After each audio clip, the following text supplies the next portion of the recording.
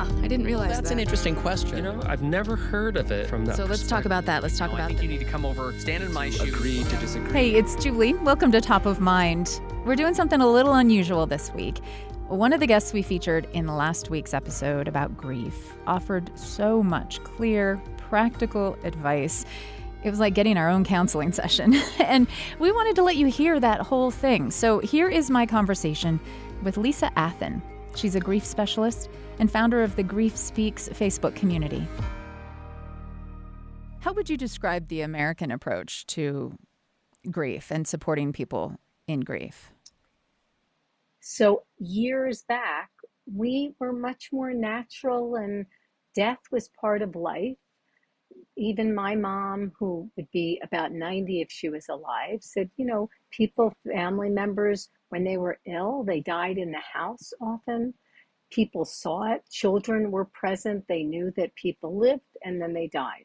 Years back, we lost many children as well. And that was almost seen as always one of the hardest losses or the hardest loss and out of the way nature should be. But even that people saw.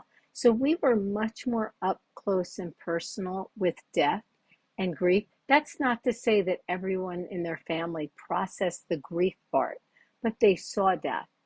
And now we've come to where grandparents, elderly are in nursing homes, assisted living, people move far away from families. So people are a lot more removed from people that are very ill, who die. And now with COVID on top of that, it's really made it very difficult to have that close, safe connections with people that knew the person, that know us when we're grieving. So we've kind of gone to a place where death is all around us. More than ever, we hear about it, but we don't always talk about the grief. And personally, I think we don't know how to talk to people when they've had loss, and not just death loss, any kind of loss. And that's something I'm very passionate about.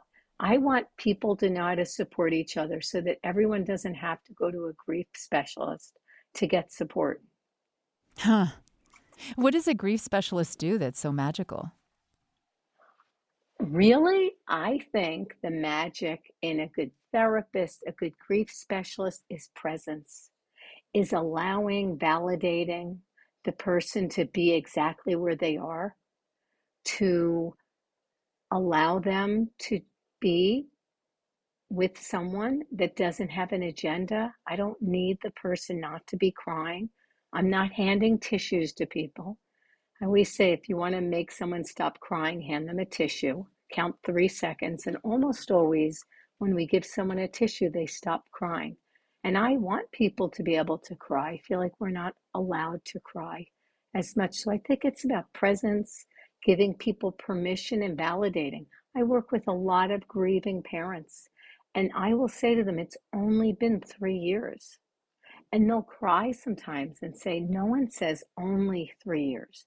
People act as if it's been 6 months or a year, we should be over it, in quotes.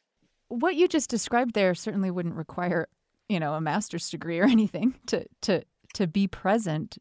Why do we find that so difficult to do for one another? I think part of it is we are so, with technology at our hands, literally and figuratively, we're constantly bombarded with information. We are distracted. I just had one of my clients call to say their significant other said that whenever they speak, he feels like she's distracted and she's running all over the place. And she said to me, but I am, because I have so many things I need to do. So in order for us to really get quiet and present with somebody who's in emotional pain requires us to be practicing some self-care, to be honest and say to a friend, I really want to hear this. I really want to be there for you. Right now, I have to do this thing, but I promise if it's okay, if tonight at 6, I will call you or I'll come over and you'll have my undivided attention. So if you were to summarize the best way to support someone who's grieving, what would you say? I would say first, do some of your own work on your own grief. Allow yourself to feel, because if we don't know how to be there for ourselves and allow ourselves permission to grieve all the losses in life, any of the losses we go through, how can we truly show up to someone else and be there in a way that's present, in a way that validates them and gives them permission? It doesn't mean we can't be there for people. If we still have lots of work to do on ourselves, we all do, but it requires taking a breath, not just running in from work, cooking dinner, and then you're about to call that friend who just lost a child or a spouse or just found out they got diagnosed with cancer. I'm not going to call them in the middle of rushing. I'm going to pause. I'm going to breathe. I'm going to center myself. I like to put my hand on my heart for 10 seconds. They say that releases oxytocin, that calms us. And then I'm going to call and be there. So I think it requires us to kind of get a little centered. As a friend of mine likes to say, let them catch your calm. That if we're in a calm space, that's half of it, showing up with presence and then listening and really allowing the person to be where they are. And that could change moment to moment. Um, why is that helpful to someone who's grieving? If all I'm doing is listening to them talk, if I'm not actually offering anything in terms of, making them feel better. So that's a great question, Julie, because I think we're under the impression that, yes, showing up with food, always, all cultures, almost every family I know, that's universal. We can show up, as Kate Braestrup said, who lost her husband suddenly, and a neighbor had just made brownies. And Kate said they obviously couldn't have been for us because we just found out he died. But the neighbor came to her door, had just found out her husband died suddenly, and had these hot brownies. And the woman had tears streaming down her face. And Kate said, that was the most meaningful expression of grief that anyone did for me, support.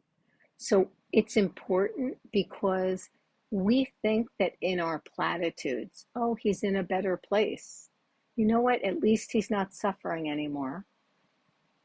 God wanted an angel. You can only, you're given what you can handle. We say all sorts of things in an attempt to make the person feel better, but that doesn't make them feel better. Saying to somebody something that we learned, a cliche, actually can be really hurtful for people. Many grievers, and I speak with grievers for many, many years about all kinds of losses, and most of them say it's those people that show up, either on the phone, in a text, even in a text. Don't ask a question. I am thinking of you. Do not make the griever have to respond. No need to respond, just wanted to say I'm thinking of you. Showing up to somebody in grief and just listening and just saying, I'm just here. We don't need to do it anyway. I'm not going to offer you words that are meaningless. Sometimes it's nice to say, I don't know what to say. And the person often will say, of course you don't know what to say. I wouldn't know what to say to me either. But thank you for being here. In the old days, people didn't have a lot of pots and pans, and they say somebody would make a casserole for a neighbor and they would go and drop it off. And a week later, that neighbor would return and knock on the door and say, I'm sorry, I need my pan back. And the person would say, oh, could you sit and have a cup of tea with me? Everyone's kind of gone back to their life. And in that, just sitting with someone over a cup of tea, that can be a great gift for the person. So let's break down some of these, this great advice you've got, these steps that seem so simple but are fundamentally just really counterintuitive to a lot of us. So the first thing I heard you say was to center yourself and not be in a hurry when you're engaging with someone who's grieving. Yeah. And then the second thing is to not say too much. Avoid the urge to try to offer something that would feel comforting, but instead just to be there and to listen. And why? Why is that helpful to a grieving person? Because so many people in their life have already knocked on their door and called them and offered them lots of advice, suggestions. They'll say, you should keep busy, you should go do this, you should do that. And they get so inundated with the people that have lots of words. And often we offer lots of words for our own anxiety because we don't know what to say. And we feel uncomfortable being with someone in a lot of pain, again, especially if we don't allow ourselves to be with our own pain. So instead, if we just show up and I have no agenda and we could just sit quietly and we don't even have to talk, that could be a great gift. There's a great book. It's like a children's book, but it's really for adults. It's called Tear Soup by Pat Schweibert, and she's a grief specialist. And it tells of a grandma who had a big loss, and it never says what it is. And it talks about making soup, and the soup is memories and experiences. And in it, different friends come over. Mrs. cries a lot, and that's not helpful. But eventually the friend Midge comes, and Midge just sits with Gram and doesn't need her to talk or not talk, doesn't need her to be any other place where she's at. So I think that validating, when someone says, I'm really scared, people say, I feel like it's all my fault, especially a bereaved parent. Parents feel like our job is to keep our children safe, and we can't always do that. And people will say, I feel like it's my fault. And so often well-meaning people will say, that's ridiculous. Don't think that. We don't allow the people to express what they're feeling. So I think we're better off going into a situation with less words and more presence and allowing the person to just say what they want. And then we can say, wow, that must feel so difficult to feel that. Yeah, it does. I remember a man told me that his son died at college and his other daughter was at college. And he said, I had to tell her on the phone because it was so far away. By the time she came to our home, she probably would have heard from somebody. And he said, I called my daughter. He said, I'm not an emotional guy. I never was, but I called our daughter and I said, I have to tell you something really sad. Your brother died. And he said, my daughter cried and sobbed and wailed for an hour on the phone. And I said, what did you do? He said, nothing. I just stayed on the phone. I mean, she heard me sometimes cry. I didn't really say maybe more than one or two words. And after about an hour, he said she took a really deep inhale and exhale and said, Dad, I have never felt as close to you as I have in this moment. Thank you for just being there with me. And he said, I will never forget. I said almost nothing, but I held that space for her and I was with her. And that's what I find time and time again, grievers remember, those people. Sometimes someone experiences a loss that is similar to a loss you might have experienced yourself. Someone loses their father. I lost my father. Is it ever helpful to say, here's what I experienced in this loss? It feels tempting to sort of offer, in solidarity, you're hurting. I hurt too. This was normal. It's okay. What do you think about that? So I feel very strongly that there's no right or wrong answer on that. It's interesting. A lot of the people on Grief Speaks on the Facebook page will write me because I don't let people post on the page. It's too hard to monitor what's written. So they'll send me a letter about a loss of their child or a parent or their soulmate. And then they'll say, would you share this, either anonymously or with my name? And I share it. And I often read, I can't always read all the comments because it's very busy, the page, but I do scan. And I read a lot of the things that the griever comments, thank you so much, this really meant a lot. And half of the time, people are saying, can't imagine, or I could feel the love and the loss and the tremendous devastation. And sometimes they'll say, and I remember when I lost my dad, and I felt a lot of the things that you felt. So sometimes I think that's why support groups are so very important. And a lot have been on the internet lately, which is still good, but nothing like being in person with other like compassionate friends that's all over the world for parents who've lost a child. So I think sometimes though, at a funeral line, sometimes someone just found out someone died, or they're at a funeral, or they're calling a friend, and we quickly go into, when my mom died. And that's not helpful, because then we're almost leaving the griever to then talk about our own loss. What I do say to people is that when we're with someone who had a similar loss, it's going to touch on our grief. Go home, journal, call a safe friend.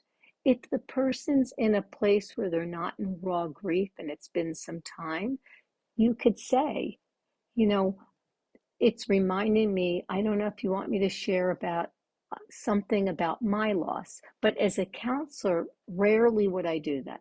I'm not saying never. I don't like a lot of black or white never say. It's just like the things not to say. It's not helpful to say they're in a better place, but sometimes people will say, someone said that to me and that helped.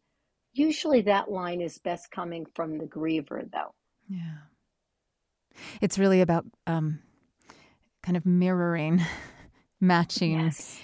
what they are putting out there, what concerns, and if they're finding comfort in talking about how I know this person's in a better place, then there's an opening there to mirror some of that if you also feel the same way.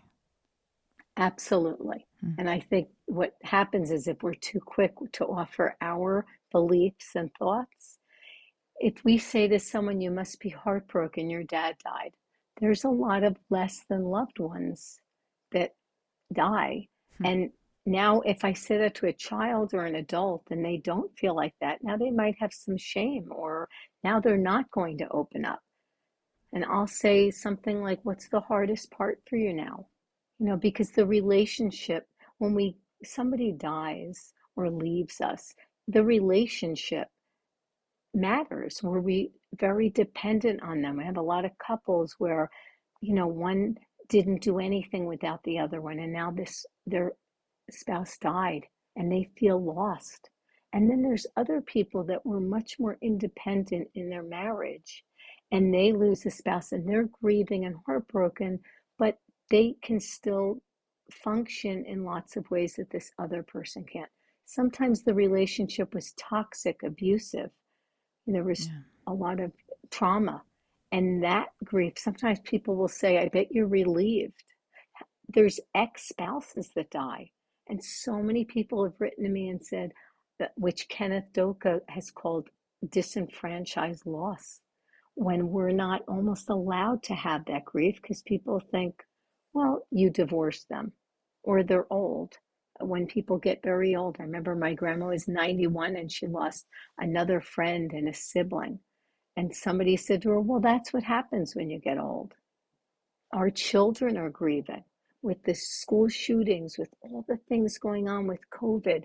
And often we want to say, yeah, but it doesn't really affect them. Children are resilient.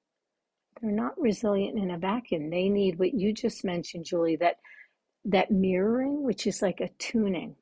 When we can attune with the griever, when we can meet them where they are and create that presence, I think that's so much a part of their healing. That's not all, but that's the beginning. They can feel their feelings, they can hear their thoughts. I'm speaking with Lisa Athen, who is a grief specialist, a grief counselor, founder of Grief Speaks, which is a Facebook page and a resource website. something I learned actually from your resources is that it's often not helpful to ask, how can I help? Which is, I'm definitely wired to kind of come in and fix things. And so, what I really want to be able to do when someone is suffering is, how can I help? Can I come and clean your house? Can I come and, whatever? But of course, I don't want to just bulldoze my way in. And so I feel like I need to ask, right? But according to your resources, that's not a helpful question when someone is grieving. Why? So that's a great question. How can I help? We want to help, and I think helping is important. If I was live in front of you right now, I still have them anyway, a box of dominoes that I learned from a grief specialist up in Maine. And she said we go through life with a box of dominoes, all the things that are important to us. And we don't often think much about those dominoes until something happens and a big loss, and I spill the dominoes out and they fall all over the place. And invariably, when I speak in big organizations with a big audience, someone will get out of their seat and I'll say, "What are you doing?" And they say, "I want to pick up your pieces." And I say, "Oh, I wish you could pick up my pieces, but this is my loss. And you can't pick up my pieces for me because I have to figure out, does that friend go back in my domino box? Can I go back to work?" But there are things you can do to help because we are wired, we want to help. So it's not that we can't help. It's that so often people will text a friend or call someone and say, "Hey, I want to help. What can I do?" So number one, if someone's just had a loss, they often don't even know how they're going to do the next hour. They don't know much. They don't even know what they need.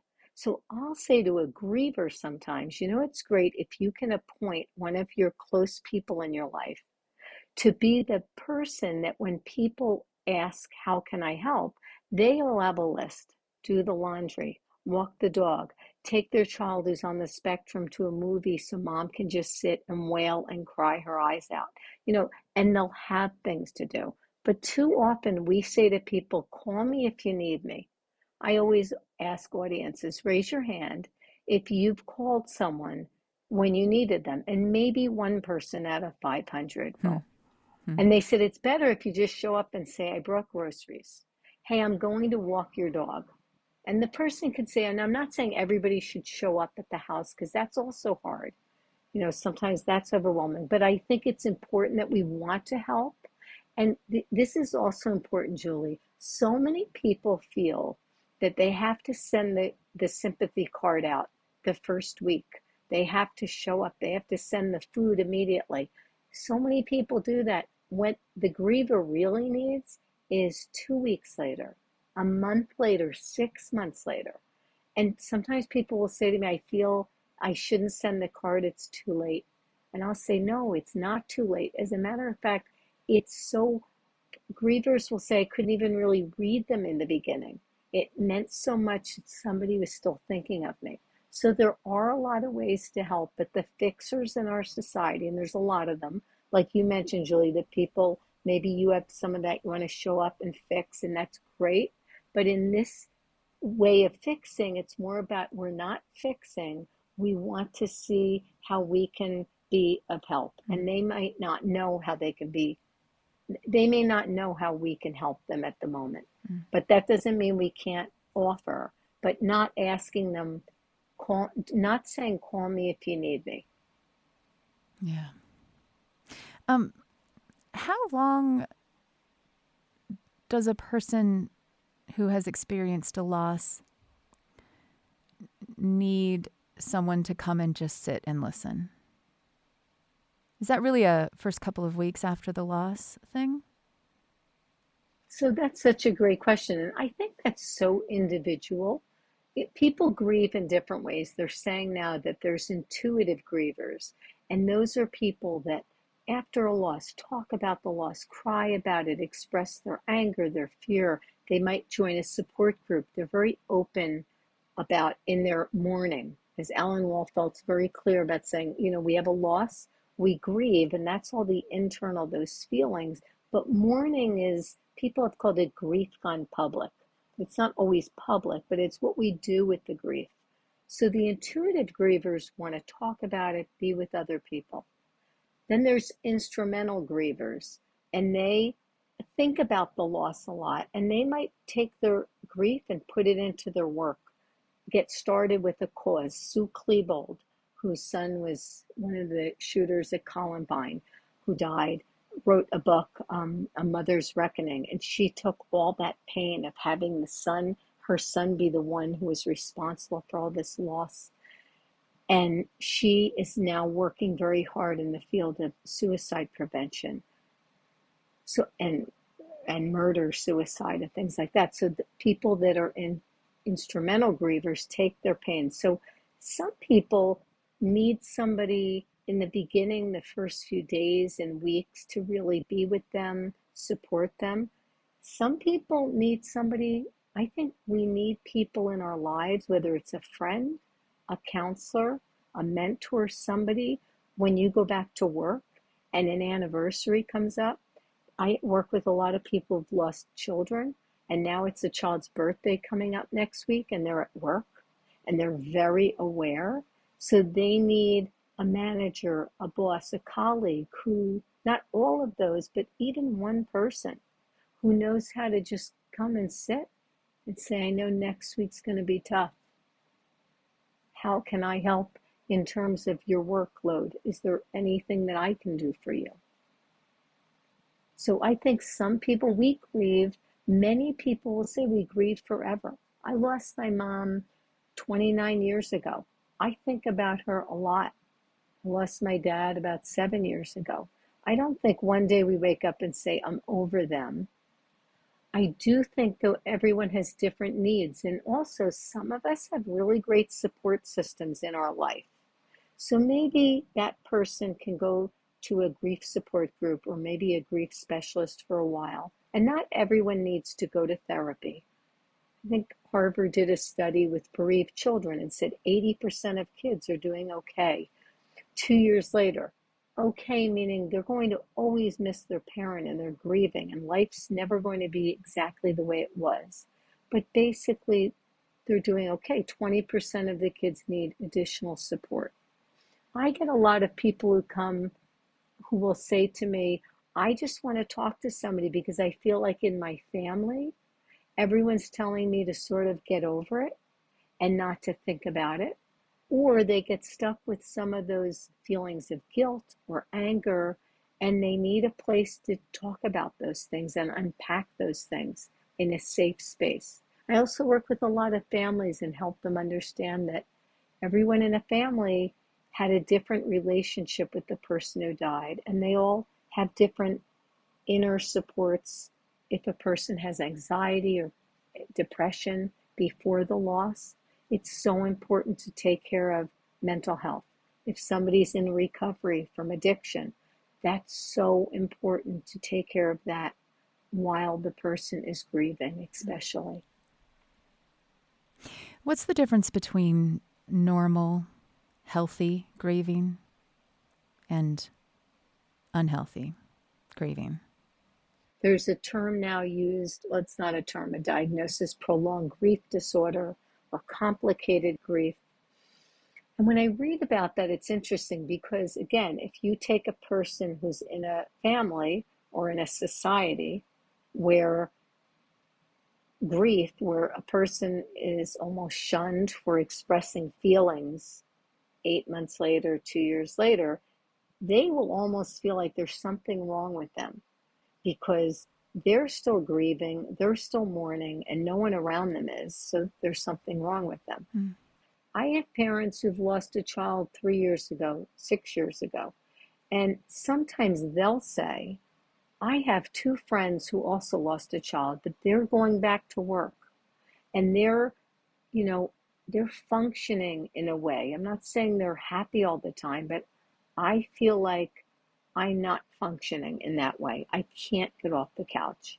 Often if they have a spouse or they're living with someone else who that relationship is very fractured, that's going to impede their grieving process as well. Because if they come home every night from work and they're not allowed to cry and express or talk about it, it's going to, they're going to push it down, and it's going to build and build. So we have a lot of people that almost numb themselves, become workaholics, who avoid emotions at all cost, but that costs a lot, because when we're not allowing ourselves to feel those feelings, we're also cutting off the good feelings too. So, but is there a point at which those feelings, like they're supposed to subside at some point? Is that right? Yes, Like absolutely. okay. So if you have a loved one who's experienced a loss and, maybe 6 months, a year on, they're still crying a lot every time they mention the person, or whenever, you're doing this sort of sitting with them, and it's still a lot of the same things you were hearing in the first weeks and months. At what point do you become concerned about helping someone you love experience grief in a healthy way? Right. And that's a great question. I think it's always helpful to encourage that person. And often that griever will even acknowledge, I can't get off the couch, or I'm stuck. I can't enjoy anything. And you're right. Even I had a mom who lost a 3-year-old who said, I have other children. I don't want my life to feel like it's over now because of this devastating loss. I want to go on living, and I'll miss him always. And she said, I want to help other moms be able to do that too. So what do you say? You encourage them to join a support group. You encourage them to get with a therapist, to seek out somebody who specializes in grief so that they can work together through that. There's lots of, I think it's Catherine Shea out of Columbia University does a lot of work in complicated grief. And she's even had people like record on a recorder the whole loss and everything about it, and listen to it throughout the day, daily. I'm not saying I'm telling people to do this. This is what she has some of her grievers, till they actually can hear the story and not be so triggered by the story, not so reactive. Sometimes people need trauma therapy. EMDR is a wonderful, wonderful therapy for people, especially if the loss was traumatic. Because again, if it's traumatic grief, traumatic loss, first we have to deal with the trauma part and then the grief. So sometimes people are stuck in it. Appears to be they haven't progressed. They're not getting any better from what we can see. And sometimes it's because of the trauma piece. And we need to deal with that first. Because when it's sudden and shocking, a violent death, that the person's not grieving immediately. They're in shock. They can't process it. Everything that they knew life to be is not what they thought it was. And it takes time. And a lot of those people will say to me, I'm finally really grieving now, and it's been 6 months or a year. Now that I've kind of, especially if they've gone for some trauma therapy, as time has gone by, they've done things to help themselves feel safe or with a professional, and now they get to the grief part, the missing, the yearning that they couldn't even experience early on because they were so much in the trauma and shock. So that might be part of what's going on when someone has experienced a sudden or shocking or upsetting, a traumatic loss, and it seems like initially they kind of just want to keep talking over the traumatic details. And other people around them might be uncomfortable with that and feel like this isn't helping. Why do you want to keep talking about those first 24 hours when he was in the ER, or, like why? Absolutely. But that's part of potentially their reaction to trying to process that trauma.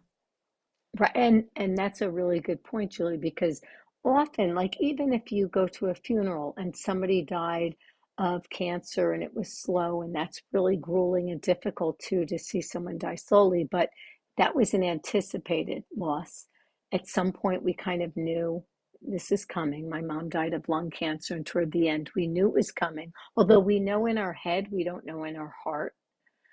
And when that happens, you'll go to a funeral and people often will share with everybody who comes up to them the last few hours, and then this happened.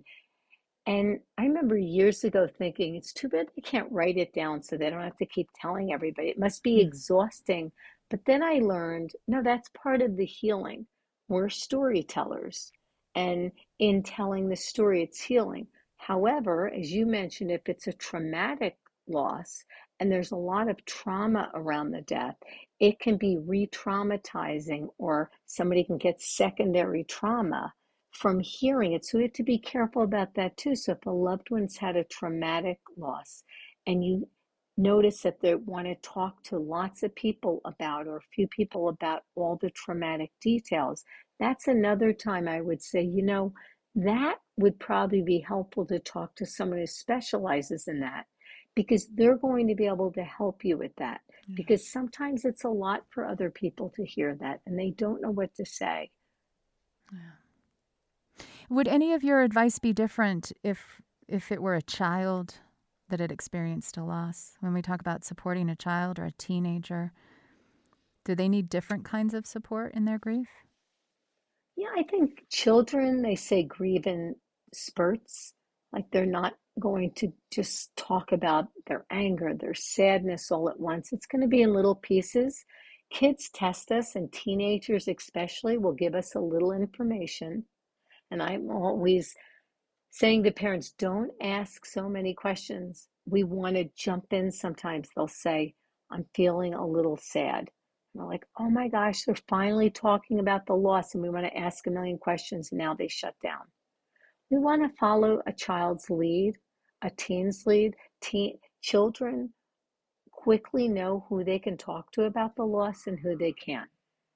They'll start to talk about it, and they can see our body language. They see the way we respond, the way we don't respond, the way we change the subject.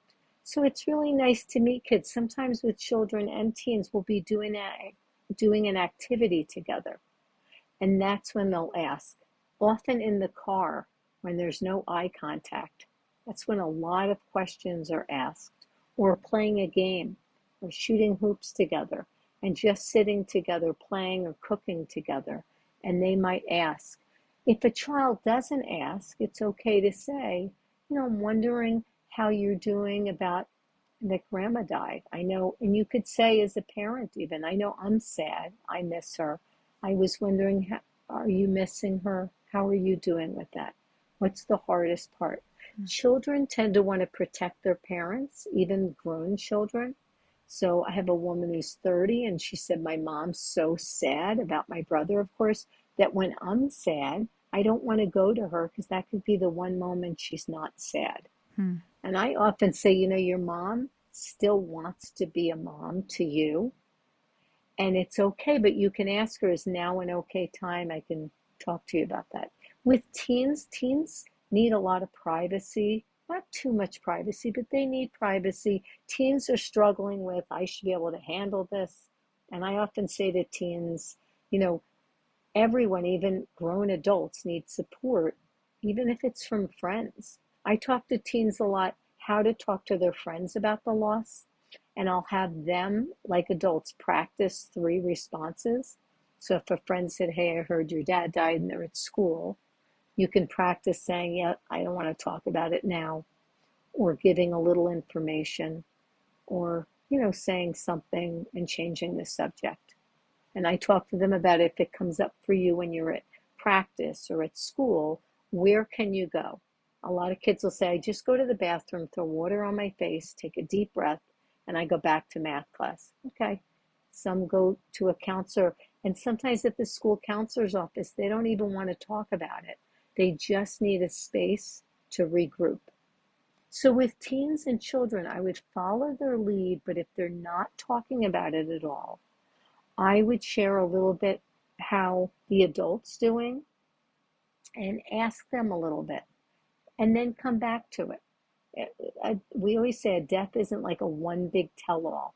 It's going to be something we process. And as they get older, a child who's lost a parent, as they enter middle school or high school or college or get their driving license, any monumental thing, their first date, it's going to bring up that loss again. So remembering that as well. and not just assuming kids are resilient, they get over it. It's like, no. A lot of times parents don't want to bring up these hard things like the school shootings and everything, but kids are aware of it and they get scared. And it's really important to teach our children and teens what are ways that ground you. My daughter, one of my kids just had something happen that was mildly, I thought, a little traumatic at work. And I said to her, are you okay? She said, oh, it's fine. And I said, when you get home, maybe, I know she likes tea, maybe make some of your herbal tea, listen to music. You could stay on the phone with me, pet the cat. I listed some things that I know for her are things that can calm her. So sometimes it's important to remind people that. What are things that make you feel safe? Because we can feel very anxious after a loss. And it's important that we're taking care of that part of ourselves that's scared. That's all such great advice. Let's talk a little more about what to do if you're the one going through grief. So if we talk now about how to do right by ourselves I love that. In that situation. I love that. So one thing we can do is we can be honest. So when we have a loss come up, and again, death losses we're very aware of those losses, but there's a million other losses that happen throughout the day. Some are big, some are not so big to us, I'm talking about. So even if it's maybe to you feels like a big loss, what can you do? You can acknowledge it. Maybe you're at work. I remember a couple of times I was at work, something came up, and I thought, oh, if I was home right now, I would just let myself cry or call a friend, but I can't. I have to finish what I'm doing at work. So first thing I do is acknowledge that I have grief, I have some pain, emotional pain, and I'll say to myself, I promise later when I get home, I am going to take care of, I'm not going to desert myself. I'm not going to abandon myself, because we do that a lot. That's a mistake we make. We push it down. We talk ourselves out of our feelings. We say it's not really a big deal, but it is a big deal. And so if it's a death loss too, like if it comes up, so acknowledge the loss, the feelings, try to identify what feelings you're having. There's a great book out that just came out last year, Permission to Feel by Mark Brackett out of Yale. And even in the cover of the book, the inside sleeve, he has about 100 feeling words. And he's saying we should all be able to grab onto 40 different feeling words when we need to. So try to identify, what is it that you're feeling? Are you yearning for the person? Feeling sad? Are you feeling guilty or regret? Are you feeling lonely, insecure? And acknowledge those. And then when you are home, when you are in a safe space, create some space so you can either journal, call a friend, sit with it. So often we're in our society, we're so quick to do something instead of being with it, that people will tell me I'm not sleeping at night. And I'll say, is it because you're running from the grief all day and then you lie down and you're done with TikTok and Instagram, and then you lie there and they're like, yeah, then it all comes up. So if we could learn to be with our grief and our feelings throughout the day from time to time, instead of just waiting for lying in bed, and learning to be present to whatever comes up. Oh, there's some anger. Oh, there's that feeling about that it's my fault. Let me just hold that. And all those feelings are in our body. I'll ask people, where do you feel it in your body? What does it feel like? What does it need right now? And to sit with it. How am I ever going to move past or move through to a place where I'm not feeling those feelings so intensely if I'm focusing on sitting with them? That's a great question. There's a book called Grieving Mindfully.